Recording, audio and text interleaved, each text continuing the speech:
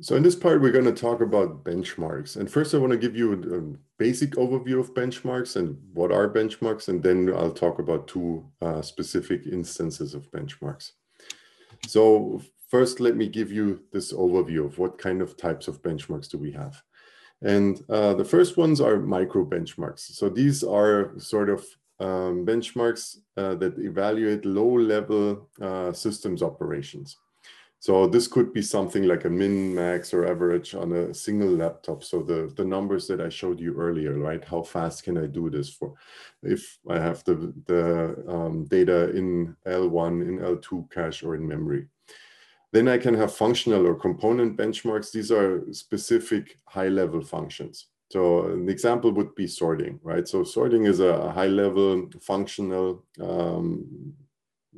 or a high-level function. So this is something that I'm using in many applications, in databases, in data processing in general. So think about MapReduce, right? We're doing a lot of sorting. So this is a typical operation that gives me a specific, or it gives me an indication of the performance of an application or something that I can optimize for. However, of course, I don't get any like end-to-end performance.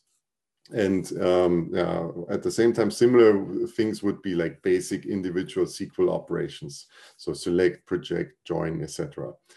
Then there's, of course, genre-specific benchmarks, so related to some type of data. Good example would be graph-based benchmarks, where we do certain graph-related data traversals and things like that. So they are similar to component benchmarks, but typically they would try to cover this data type in more aspects.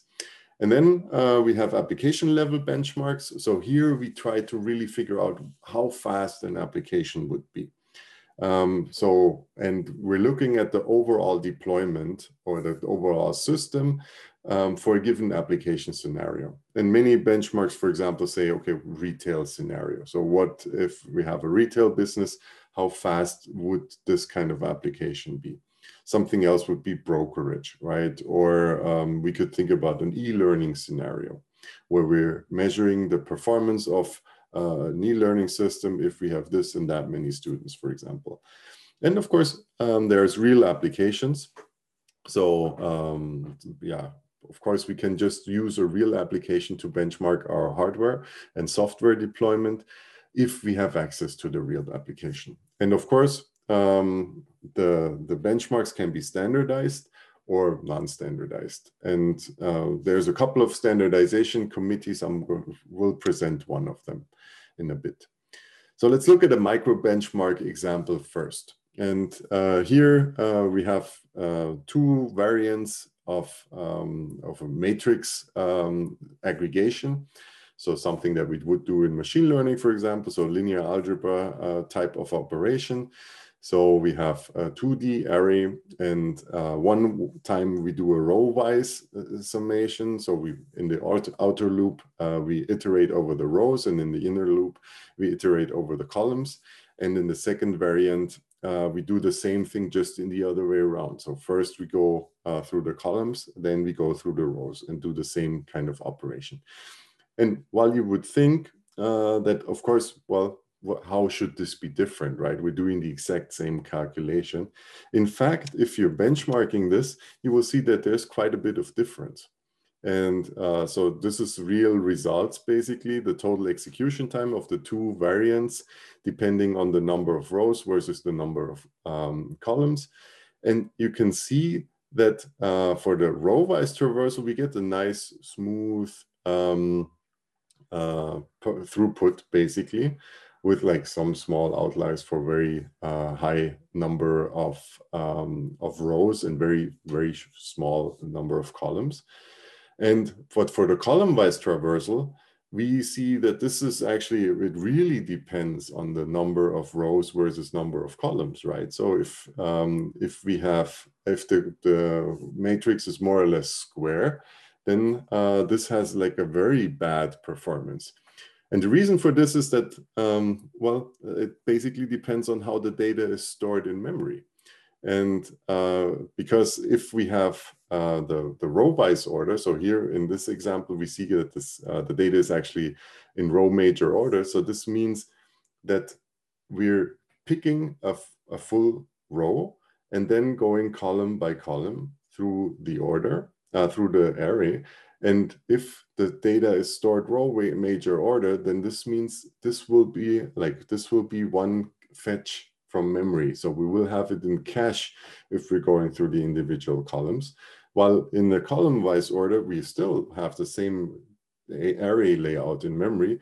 And here, every individual fetch of every individual value will be a new cache line. So this will be a new fetch from main memory, because like every time the data that is brought up from main memory into the registers or into the caches is basically still in this row-wise order, which doesn't fit the array layout. So in this case, we have a lot of overhead because of cache misses, essentially. And so this is an interesting benchmark. However, of course, it will just apply to this small array constellation, and in the overall performance might or might not have a real effect. So, of course, the pro of such a benchmark is we really focus on the problem at hand. We have a controllable workload and data characteristics. So data sets could be synthetic or real. We know the data size and the volume, etc. We can test a large range of parameters because the problem is so small. It allows us for benchmarking a lot of different variations.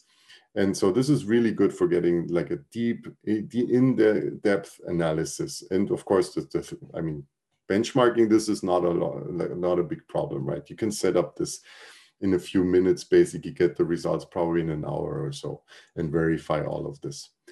However, it doesn't really show the larger picture, right? This won't tell us anything about this, the performance of our machine learning system. I mean, we will know that if we're doing the matrix multiplication or the aggregation in this way or that way, it will be slower or faster.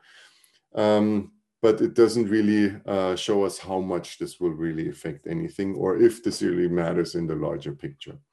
So the results of this benchmark are hard to generalize, right? They won't tell us anything about the overall system performance. On the other end of the spectrum, we have real applications. So we can just take a full application, put it on top of our system and see how it runs. And this is good because there's many applications, right? We can test this. We have real challenges. There's no simplified view. It's not academic. However, well, the problem is there is so many applications, so it's going to be hard to really pick the right one. It's often hard to get real data sets and the real workloads. Even if we find a data set, we might not find the real workload, or vice versa. We have a published workload, but we don't know the real data set because of confidentiality. And it's not scalable. So a real data set has a certain size. We might be able to scale it down, but we cannot really scale it up realistically. And so what often happens is that we're analyzing real applications and build a synthetic benchmark based on that. And so saying, for example, the Big Bench benchmark uses distributions from the Census Bureau, from Amazon datasets, etc. So that's the benchmark that I'll present later. And then it uses a data generator. And of course, one can also use a data generator. So there are data generators out there where you can synthesize your own data and make it as realistic as you need it, right? So that it really tests the application or the problem that you want to test. And because then the synthetic data does not have any privacy, security, or scalability issues, of course. And with that, let's look at sorting as a concrete example for a benchmark.